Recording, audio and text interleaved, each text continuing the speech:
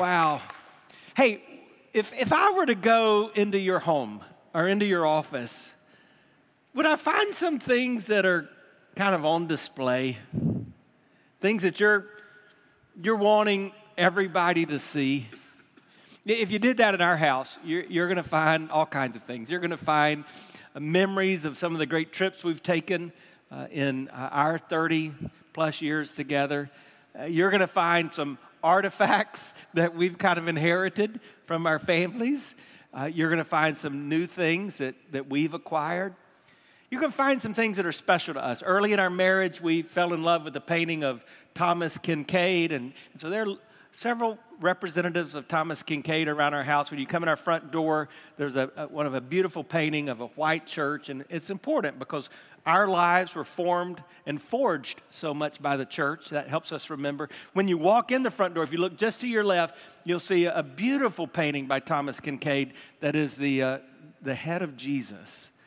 And it just reminds us that Jesus is to be the center, the foundation of our home. But to make it personalized, my wife does a great job. And my favorite things that we have on display are pictures of our family through the years. And I especially love the holiday seasons because Kimberly, she pulls out, I don't know how she does it, she pulls out pictures from different seasons of our life.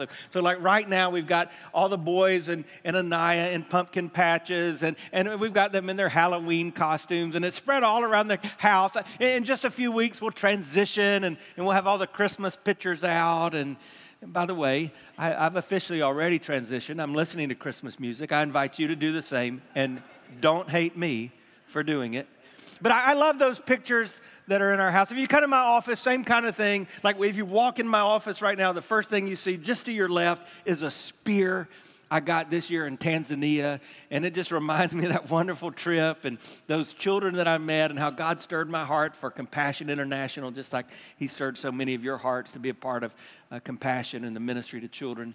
So I have all kind of artifacts like that too. But my favorite thing in my office are pictures. So I sit at my desk, and everywhere I turn, I can see a picture of Kimberly, and it just makes me smile every time I do.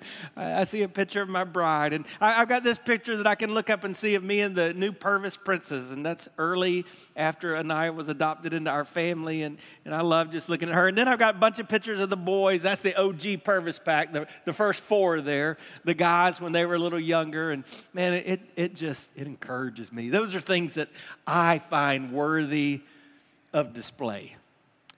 But if you go back to our home, there's something else that you'll find.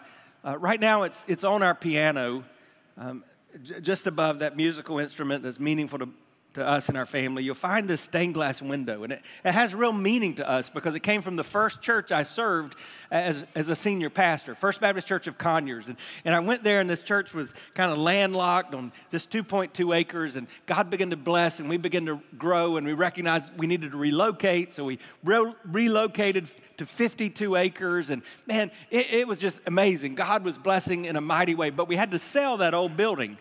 And we sold the old buildings to the county, and the county said they couldn't have buildings that had stained glass with religious symbols in them.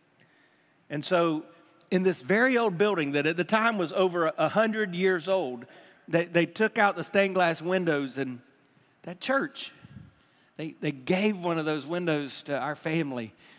And it was so meaningful. And it's so special to us. And we find that, and it takes us back to that time in our life, and we find that worthy of display. Here's what I want you to get today. According to Scripture, your lives are supposed to be worthy of display for the glory of God. Now, you guys look pretty good. Some of you put on your Sunday best. My friends down here, Sandra and Marcy, I mean, they're like twins today. I mean, they got on twin dresses. They're sisters. They've got on their Sunday best. You all look marvelous. But let me just tell you, what I want you to think about is my life worthy of display? Now, last week we veered away from the Sermon on the Mount, and we talked about God's covenant with one man, a man named Abram. You remember that? Let me just remind you where it happened in Scripture. Genesis chapter 12, it says, the Lord has said to Abram, go from your country, your people, and your father's household to the land I will show you. And we're just challenged by that spiritual truth that the faith walk is always a walk to a place that we're going to have to trust God shows us. He doesn't always lay it out front. He doesn't always say this is exactly how it's going to look. That's why it's called faith. But then he says this, I will make you a great nation. I will bless you. I will make your name great, and you will be a blessing. I will bless those who bless you, and whoever curses you, I will curse. And all peoples on earth will be blessed through you. And when the Bible does this, it then begins to paint a picture of God's covenant love all throughout the Old Testament with his people.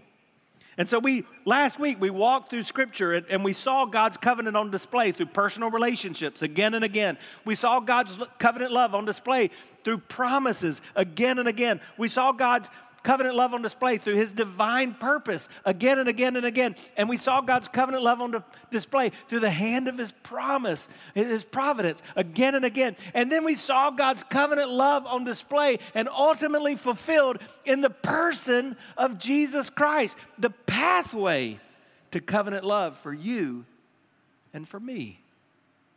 You can't read the Scriptures without seeing God's covenant love. In fact, I'm reading a plan in my Bible reading called the McShane Plan. In the last 2 mornings, part of what I've read is Hosea. If you hadn't read Hosea, go check it out.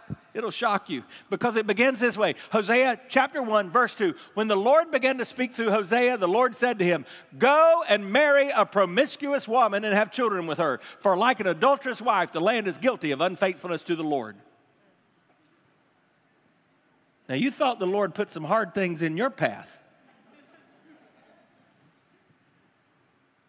If I'm not mistaken, I don't know another person that can say, the Lord told me to go marry a prostitute. I mean, some of your translations say, we didn't think we would ever say this in church. Go marry a whore. Or a lady of whoredom is what it says in some translations. Wow. Why would God say that? Well, he tells us in the same verse.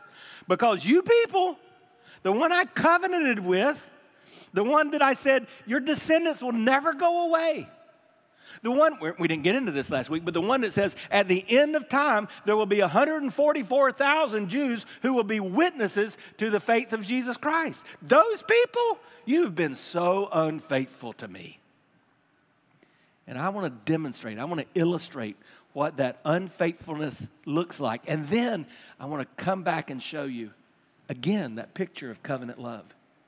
So if you read the 14 chapters of Hosea, what you're going to find is Hosea marries this woman. Her name's Gomer. I mean, strike two. He marries this unfaithful woman, and guess what? She continues to be unfaithful. Shocker. At one point, he even has to go buy her out of prostitution. He has to buy back his own wife. Why? Because God wants us to see this picture of covenant love. Though the people of God are repeatedly unfaithful, God is faithful to his word.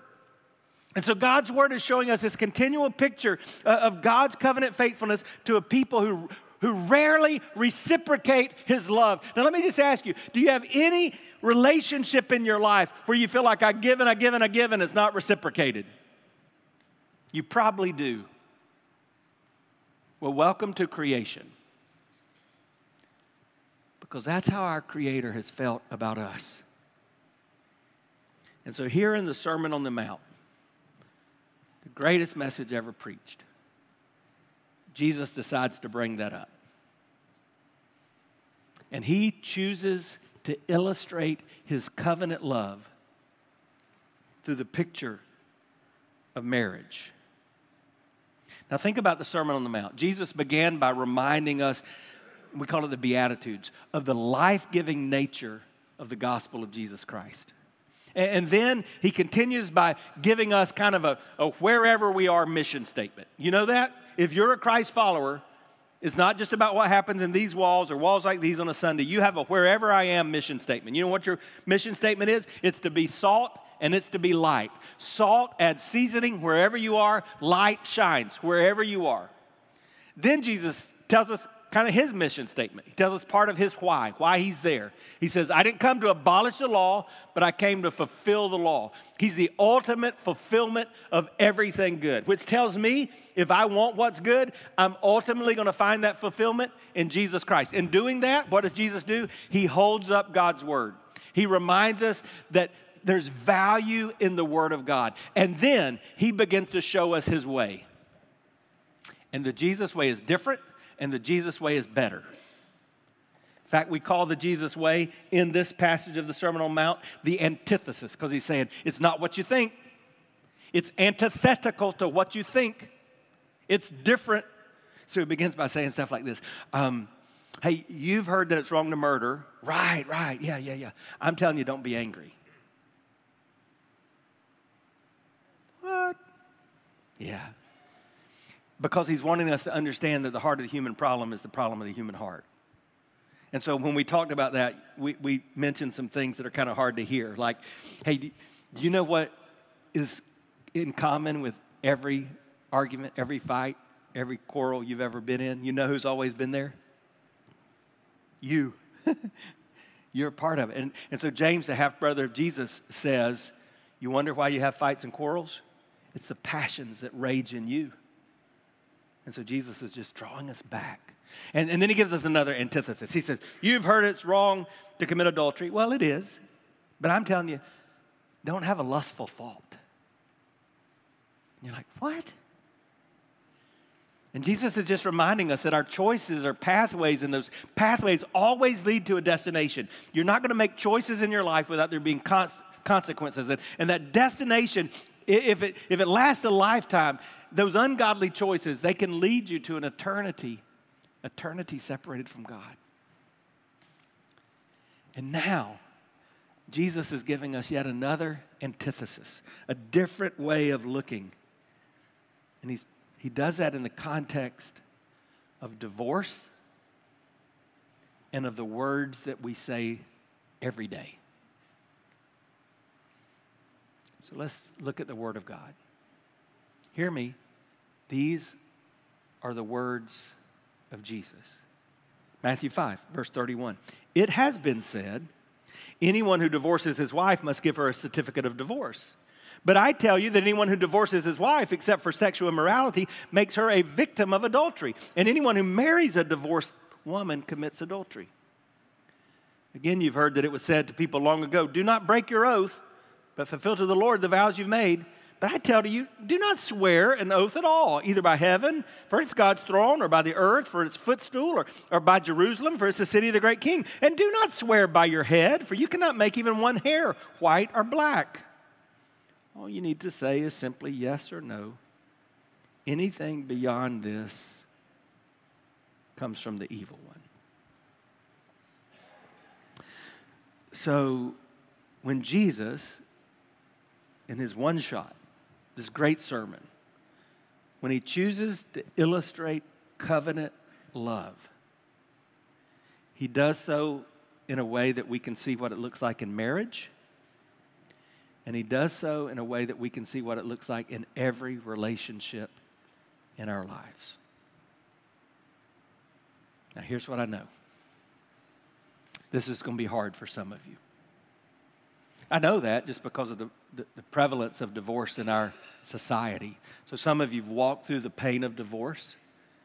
And so you're literally sitting there thinking, dear Jesus, why did I not read this passage and know where this was headed so that I could have skipped today? I mean, you just wish there was an easy way out.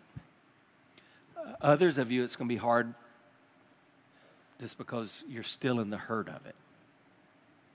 Or maybe you're in a marriage that's not a divorce, but it's just not what it should be. So I want to pause, time out, one more time and pray.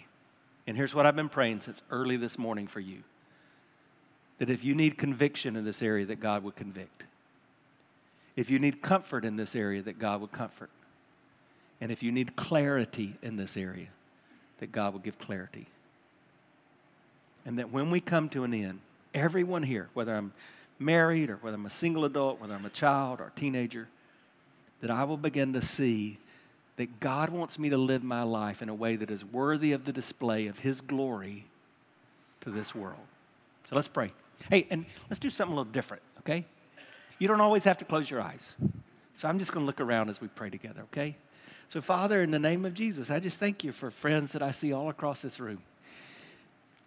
Most of the folks sitting here will never know what a privilege it is for me just to be a shepherd and to be entrusted by you, as I was reminded again this morning in Scripture, to just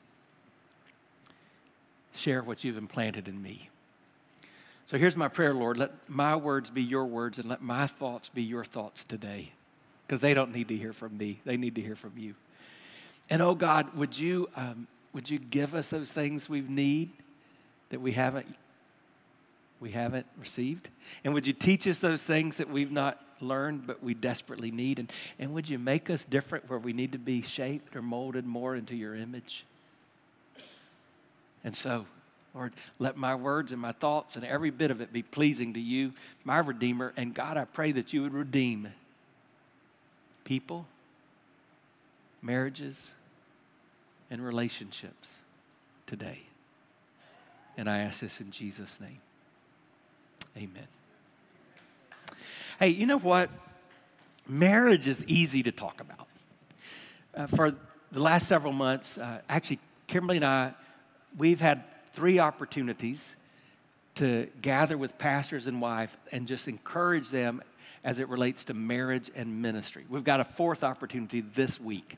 And so it's fun. We tell some jokes and we talk about some of our challenges. And it can be great to talk about. And I love performing a wedding ceremony. I've had an opportunity to do that twice in the last 10 days. That's a special time for me.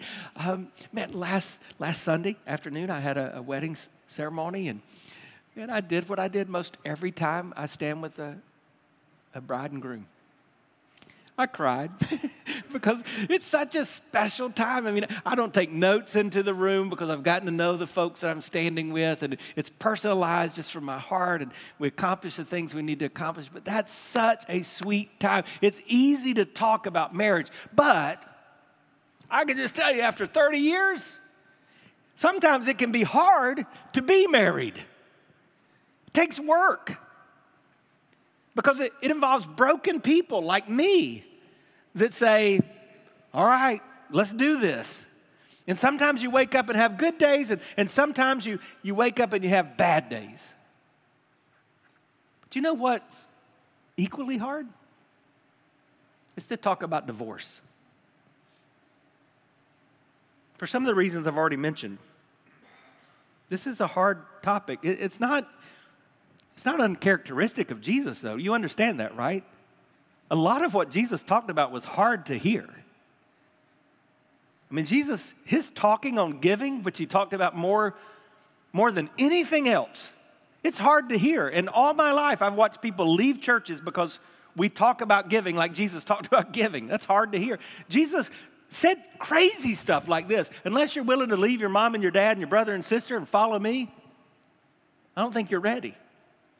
So what Jesus said here is not the only hard thing he said, but it's hard to hear because so many of us have been hurt by this. Because divorce is hard. It affects so many people. Its causes and effects hurt everybody involved. And so as a preacher, just know it would be easier for me just to kind of look through the scriptures and say, man, oh, that's a tough one. Let's skip over that one. I can't do that. I can't do that because we believe all of Scripture is inspired by God and it's profitable for our lives. And so even on a topic like this, if you feel like, I don't know if this is going to apply to me, Scripture says of itself that it will, because it says all Scripture is applicable to us. I can't put this aside for that reason. I can't put this aside because I have to be true to God's Word. I can't put this aside because I'm not called to help you feel better. Because our eternity is not based on my feelings. And that's difficult for me because I'm a pretty sensitive person. If you hang out here much, you notice I cry. And if you send me an ugly email or say something behind my back, it hurts my feelings. I'm probably too sensitive, is what Mama Susan tells me sometimes. But I'm not guided by your feelings. I read this morning, even in Proverbs 29, the proverb for today, the 29th day. Proverbs 29:25 says, fear of man will prove to be a snare, but whoever trusts in the Lord is kept safe. So I got to stand here with an audience of one and saying, hey, Jesus said some tough stuff. So how does this apply to our life? Because Jesus was very clear. Now, just to add clarity to what Jesus said here, I want you to hear what Jesus said in Matthew 19. This is a parallel passage outside of the Sermon on the Mount where he talks about the subject. Let's pick it up in verse 3. Some Pharisees came to him, that's Jesus, to test him. That's what they were always wanting to do, trying to trick Jesus. They asked him, is it lawful for a man to divorce his wife for any and every reason? And then Jesus says, haven't you read? He replied. Now, Scripture is funny, and sometimes you don't get the humor because you don't hear what's going on. Who's he talking to? The religious people. You know what these religious people have done? They've read the Bible. You know what the Bible was? It's our Old Testament. You know what they had done, the people he was talking to? They had not just read the Bible, they had memorized the first 5 books. The Torah, that's Genesis, Exodus, Leviticus, Numbers, Deuteronomy. Most of us have a hard time just reading it. They've memorized it. They had memorized much of the Psalm because when they would come to worship, they would sing what we call the Psalms. I can hardly read through Psalms 119, the longest chapter in the Bible. They've memorized this. And Jesus, the Son of God, says, have you even read this stuff? That's funny. And then he says that at the beginning, the Creator made them male and female. What's he talking about? He says, quoting Genesis 2, for this reason a man will leave his father and mother and be united to his wife, and the two will become one flesh. So they're no longer two, but one flesh. Therefore, what God has joined together, let no one separate. Or as I said it twice in the last 10 days, what God has joined together, let no man put asunder. Right? Jesus quoting the 2nd chapter of the Bible. Why then, they ask, did Moses command that a man give his wife a certificate of divorce and send her away? And Jesus replied, Moses permitted. You see what he did there? He changed their word, not command, but Moses permitted you to divorce your wives because your hearts were hard. But it was not this way from the beginning. I tell you that anyone who divorces his wife except for sexual immorality and marries another woman commits adultery. So Jesus is reiterating what he said. What is he really trying to communicate? Let me see if I can sum this up. And then we're going to pray and respond and go home. First, I want to remind you that the fulfillment of God's covenant love is found in Jesus Christ. That's the message of the Bible. God loves you, not just because you're so lovable. He loves you in spite of you. He loves you even in the midst of your sinfulness. And he demonstrates that love through the life, the death, the burial, the resurrection of Jesus Christ. Jesus died on the cross for your sins. He was buried and he rose again. And your relationship with him ensures a love relationship with God. But Jesus is saying more. Jesus is teaching that we display the covenant of Jesus through marriage and the other commitments we make in life. So just like Jesus displayed the covenant love of God on the cross, we display the covenant love of God through marriage and our relationships with other people. So let's talk about marriage. What was Jesus saying? He was confronting error.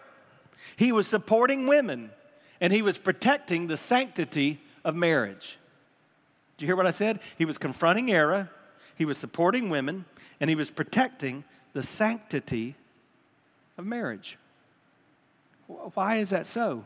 The Pharisees had come to him and they were complaining about something they didn't understand. He was addressing this controversy by reminding them of the marriage covenant and distinguishing it from a contract. He was giving them wise counsel. That's why he says, have you not read this? Do you not know what it says back in the beginning? This is why a man leaves his mother and father. The two become one flesh and they spend their life together. When I do premarital counseling, we talk about leaving those families of origin, clinging, cleaving together, and then weaving a life It's the principle of oneness. God's design is that two become one and form an unbreakable bond. And I remind you, because we base what we teach and preach in this church on Scripture, we believe that God's design for marriage is one man plus one woman for one lifetime together. That's His design, period. So what happens? Well, we get caught up in what I would call marriage myths.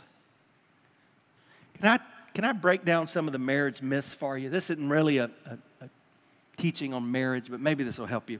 One of the marriage myths is this: you complete me. You complete me.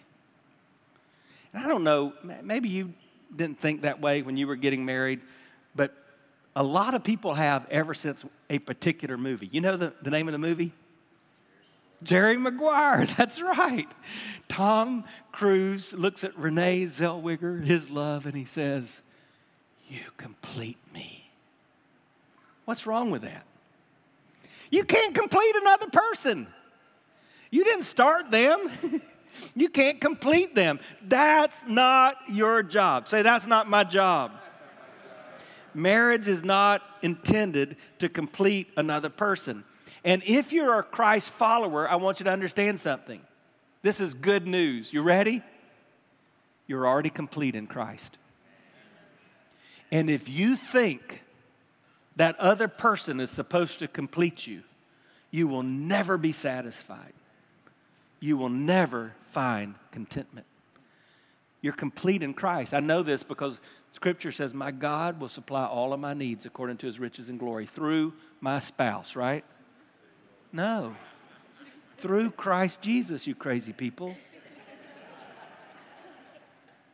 Scripture says, I've given you everything pertaining to life and godliness. God has given you that ability to find your completeness in Him. Matter of fact, the reason this is so important is because we're sinners. We don't have the ability. I heard about this couple. They were getting married, and unbeknownst to the two of them, both of them were scared out of their minds.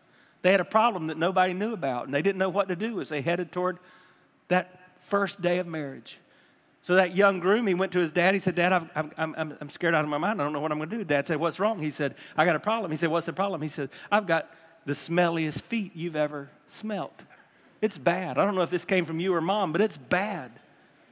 He said, "I'm afraid that first morning we're going to wake up and my new wife's going to smell my feet and she's going to say, 'Forget it. I can't do this.'" Dad said, "I got you." He said, "I got this thing figured out." He said, "Here's what I want you to do. Just put on your socks. Don't take off your socks when you get in that bed. Don't take your socks off ever around your new wife. In fact, when you get up in the morning, you take a shower, and then immediately you put on socks. All right, you got it?" He said, "I think I can do that." Unbeknownst to him, his wife was having a similar conversation with her mom. She said, "Mom, I don't know if I can do this." "Why? What's your problem?" "Well, I don't know if you've realized this, but I've got the worst breath that you've ever smelled." Mom said, "Really? Must have come from your father." But anyway, she said, "Yeah, people used to make fun of me. I mean, I got bad breath. I don't know what I'm going to, my husband's going to wake up on that first morning and say, 'What have I done?'" Mom said, "I got you. Here's what I want you to do. You got to set your alarm. You got to always wake up first. You wake up before your new husband. You run to that bathroom. You brush your teeth. And then you climb back in bed and you poke him on the shoulder and you say, 'Good morning, honey.'" She said, "I think I can do that." So they get married and everything's fine for about the first 6 months.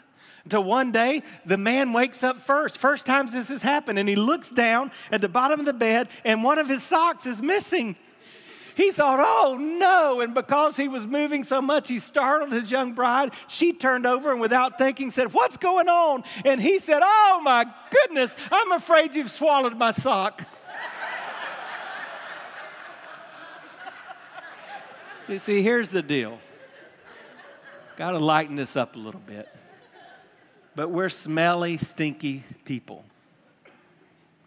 We're not able to complete one another. We're just not. That's a myth. There's another myth, though, and it is you compete with me.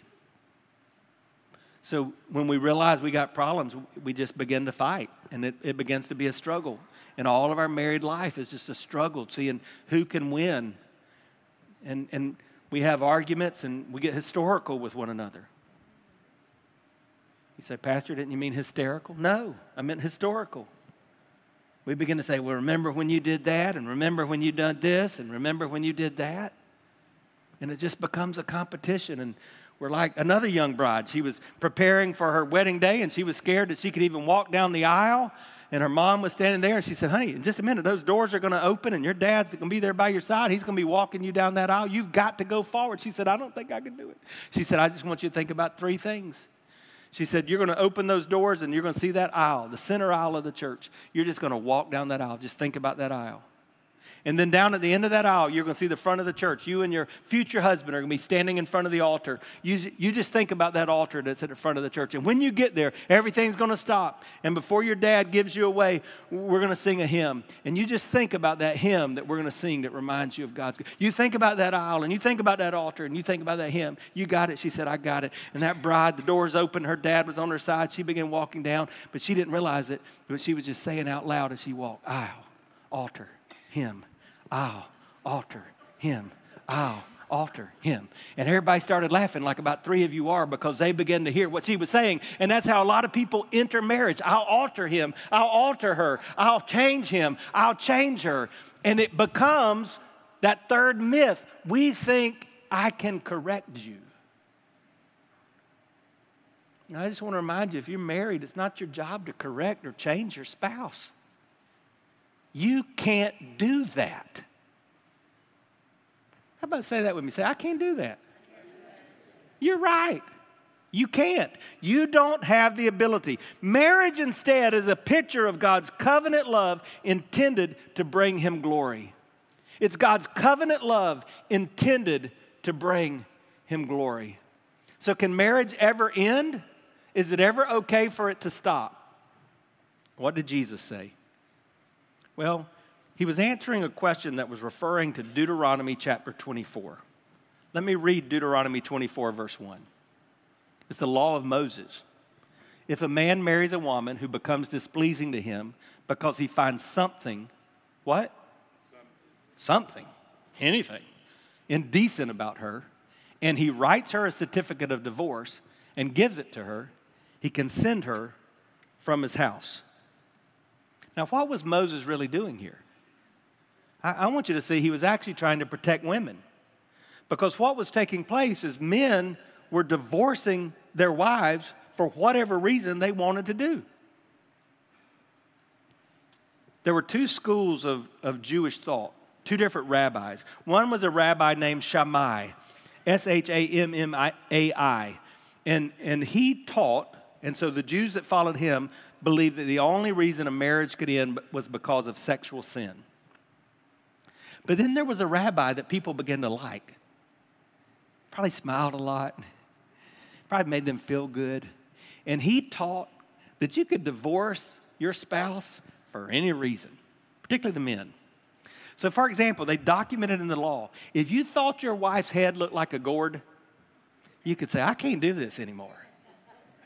And you could just get divorced. They literally wrote in the law the equivalent of this. If your wife burnt the toast, you could say, how's a person supposed to eat this? And you could issue a divorce.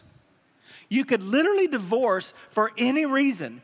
And so Jesus wasn't commending divorce in any setting. He was conceding to it in a specific setting that is consistent both with what he says in Matthew 19 and with what you find in 1 Corinthians chapter 7 in the teaching of the Apostle Paul. What is it he says? Well, he said, here's a reason where it's still going to be hard and it's not helpful, but that divorce may be necessary. You know what it was? It's a word that he had just used when he said, you've heard it said, don't commit adultery, but I'm telling you, if you lust in your heart, it was that word porneo. So Jesus is saying if there's sexual immorality and it's unrepentant and it just continues, then I concede. Divorce may be an option. Why? Not because it's part of God's divine plan. No, he was saying it needs to be rare. It needs to be as radical as the amputation of a limb on your body. Because that's really what happens in a divorce. It's an amputation. You know how I know that? because for this reason a man shall leave his mother, leave his father, and the two become one. And when you become one, how's the only way you unbecome one? You sever it. That's an amputation. And Jesus is saying sometimes the pain of unrepented adultery is so hurtful. It's hard for a marriage to survive. The Apostle Paul does add another thing that he says in 1 Corinthians 7. What was happening when people began to follow Jesus, sometimes people both had been pagans, a husband or a wife begins to follow Jesus, and the spouse begins to say, what is this cult that you're a part of? I don't want any of that. And so they would leave. What do we call that? Abandonment. And so Paul would say, we understand that if you've been abandoned by your spouse who's an unbeliever, then a divorce may take place. In our society, because this has become more and more prominent, we do feel like it's necessary to say a third thing that fits into these two categories. And that would be abuse. And I want to be very clear. And this can be both of a man or of a woman. Unfortunately, in our society, it seems to be most often two women. If you're in a setting where you're undergoing physical or sexual abuse, I believe your spouse has abandoned the covenant love of God. And the first thing we would say to you before you make any long-term decision is get out and get to a safe place. And hear us as a church say, we want to facilitate that anytime we can. We don't want you staying in that setting of abuse. Divorce is a consequence. It's not a convenience. That's why Jesus would talk about the two becoming one. Remember, he was talking to religious leaders, and they were looking for loopholes, right? So the Jesus way is never about what's the easiest way out. What we're learning from this message in Jesus is that he's always raising the standard. So covenant love is a love that has a huge standard of sacrifice. That's why when it's described by Paul, the job of the husband, you know what it says in Ephesians chapter 5? For people like me who are married, it says, husbands, love your wives as Christ loved the church. How did Christ show his love for the church? He died. I mean, that's covenant love. As kids, we would always try to find a way out. So I don't know where this started. I don't think my parents taught me this, but there was a way we kind of minimized dishonesty. Maybe you did this too. Like sometimes if you were talking to friends, you might stand like this, and they couldn't see you, but behind your back, you had your fingers crossed. And they'd say, are you telling the truth? Yes, sir. Yeah, I am. And somehow somebody had informed us that if you crossed your fingers, you could say whatever you want. It didn't matter. And that's kind of where they had gotten in this understanding of marriage. But marriage is not a contract that you can get out of just because your expectations are not met. It's a three-way covenant with God designed to display his glory to a watching world. You understand the difference between a contract and a covenant? A contract says, you do your part, I'll do mine. You meet my expectations, then I'll belly up to the bar. You don't do your part, don't count on me. I'm out of here. That's a contract. Any of you got a contract with Verizon, T1, something like that? Got a contact with Frontier? Lord help you if you do. You ever tried to get out of those contracts? You can call these places because you need help. You don't like what you're paying. And you can literally stay on hold forever. And then it clicks and cancels. It makes a preacher want to say bad words. I mean, it is not good. But I figured something out. I figured out how to get them to answer the phone. All you've got to say, first time you can say something, all you got to say is, cancel. I need to cancel my subscription. And it's like, beep, beep, beep. An alarm goes off somewhere in about 5 seconds. Someone, hello, Mr. Purvis, yes. You want to talk about Let me see if I can help you. Let me see if you can help me. That's the way I talk to them. You know why? Because it's a contract. I'm not spending Thanksgiving with the people at Frontier. I don't have a love loss for them. It's a contract.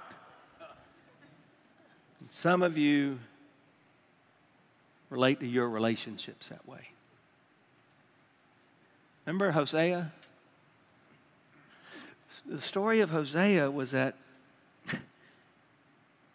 your faithfulness in covenant love is not dependent upon whether or not it's reciprocated. That's why when I do premarital counseling, everybody gets a book called Sacred Marriage. And the primary principle in that book is marriage is not designed as much to make you happy as it is to make you holy. And you know why? Because as hard as it is to understand, marriage is temporal. It's not the end all. It's not the goal. Our goal is eternity with God in heaven. So we have to change the way we're thinking. And by the way, some of us need to change the way we're talking about around the generation behind us.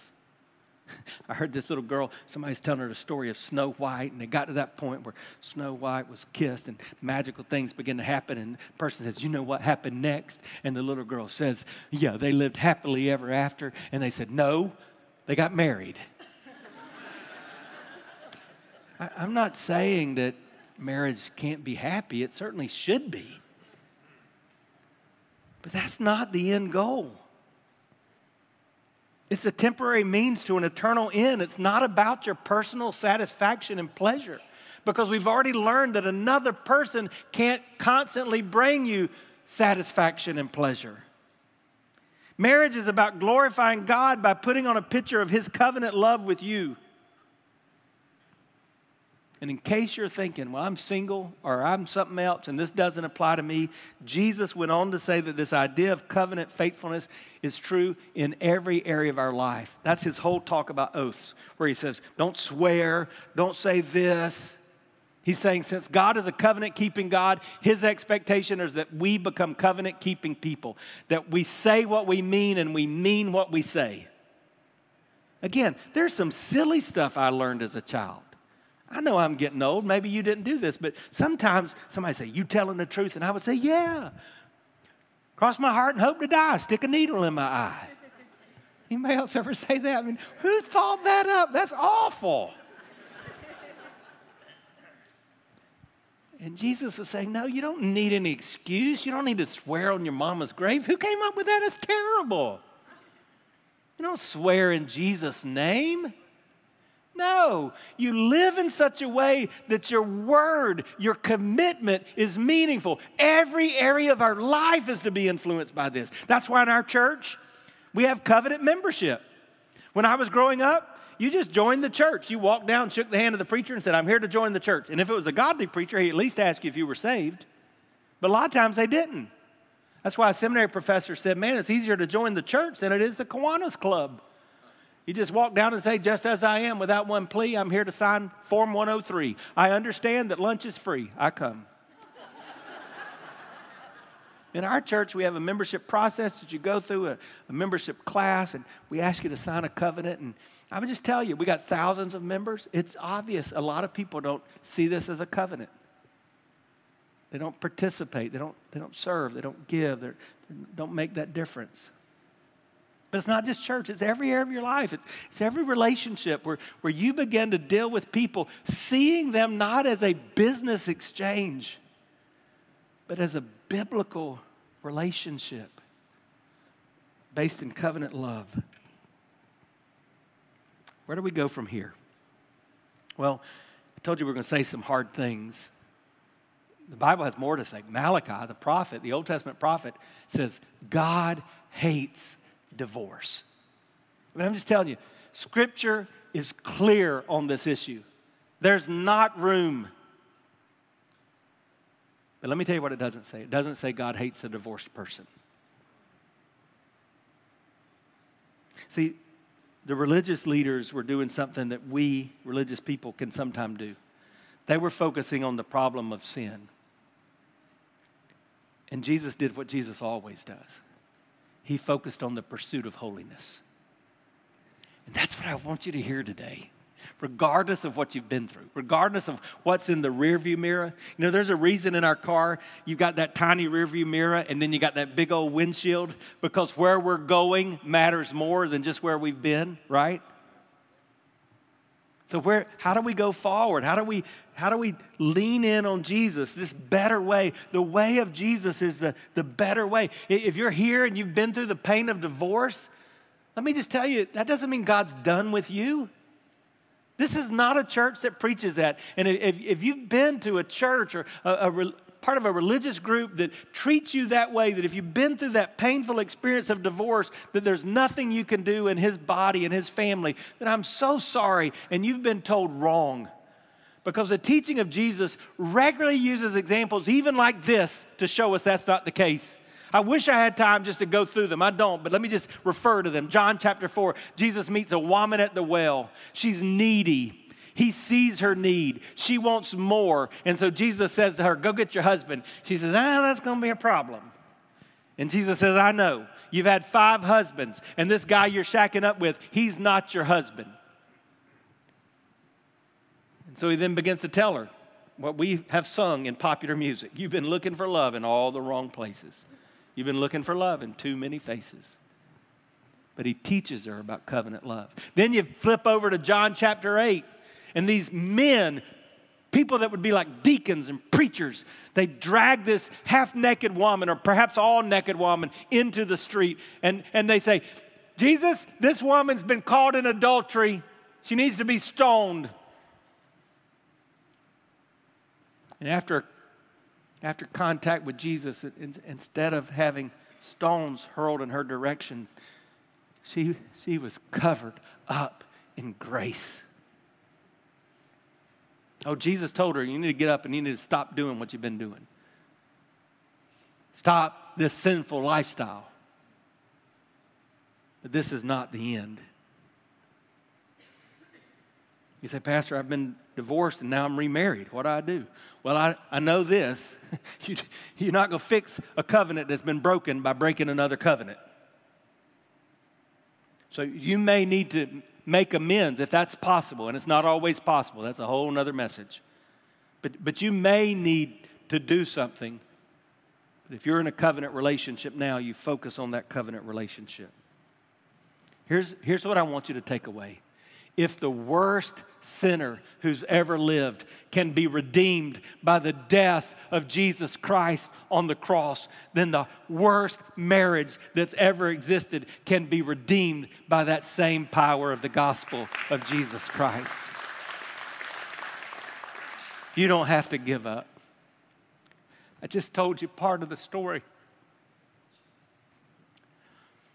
We display this window because it does remind us of a sweet time in our ministry. But I can't look at it without it reminding me of a hard time in our marriage. You see, even though we grew up in a Christian home, we entered marriage like everybody enters marriage. 2 sinful people. And the truth is, early in our marriage, we began to realize that without God's grace, our failures would destroy us. When I look at this, I think about a hard time in our marriage. But I think about God's grace. I think about God's goodness. I think about God's provision in our life that has allowed us now to celebrate 30 years together. You see, what does a stained glass window do? If there's no light, stained glass can be just a dark, ugly window. But when light shines through, what is dark becomes beautiful. You know, in our lives, in your lives, there are some dark spots. But what Jesus constantly reminds us is, thanks to his goodness and grace, our darkness can be overcome by his light. I'm so thankful that God allowed us to make a conscious decision to pursue covenant love in spite of our failures.